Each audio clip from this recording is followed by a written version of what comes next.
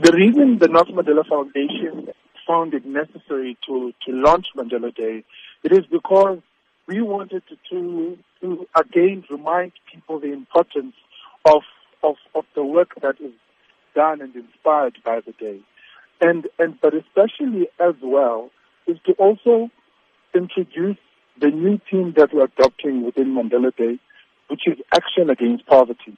The theme is mobilizing and it is challenging everyone to find what their action is and what action they want to take up in this fight against poverty. So how would you encourage South Africans or people the world over to interpret this theme to become active against poverty? People have demonstrated in saying how they fight poverty. We've seen initiatives around education, where there's action that make the thing to be an education against poverty, food security against poverty, there's volunteerism against poverty, building shelter against poverty.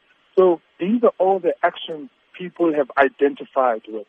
And where we've seen a lot of other programs that quietly focus on education and literacy, and a lot of other programs that are based around food security and building sustainable gardens and sustainable food supply.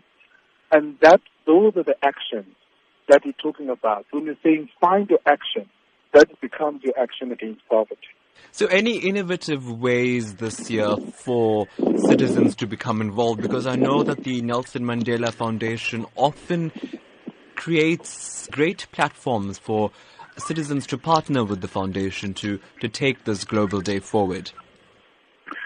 Today has also has shown to be also evidence of those great platforms where people interact, because we've had lots of campaigns and stakeholders exhibit what their work they're doing around Mandela Day.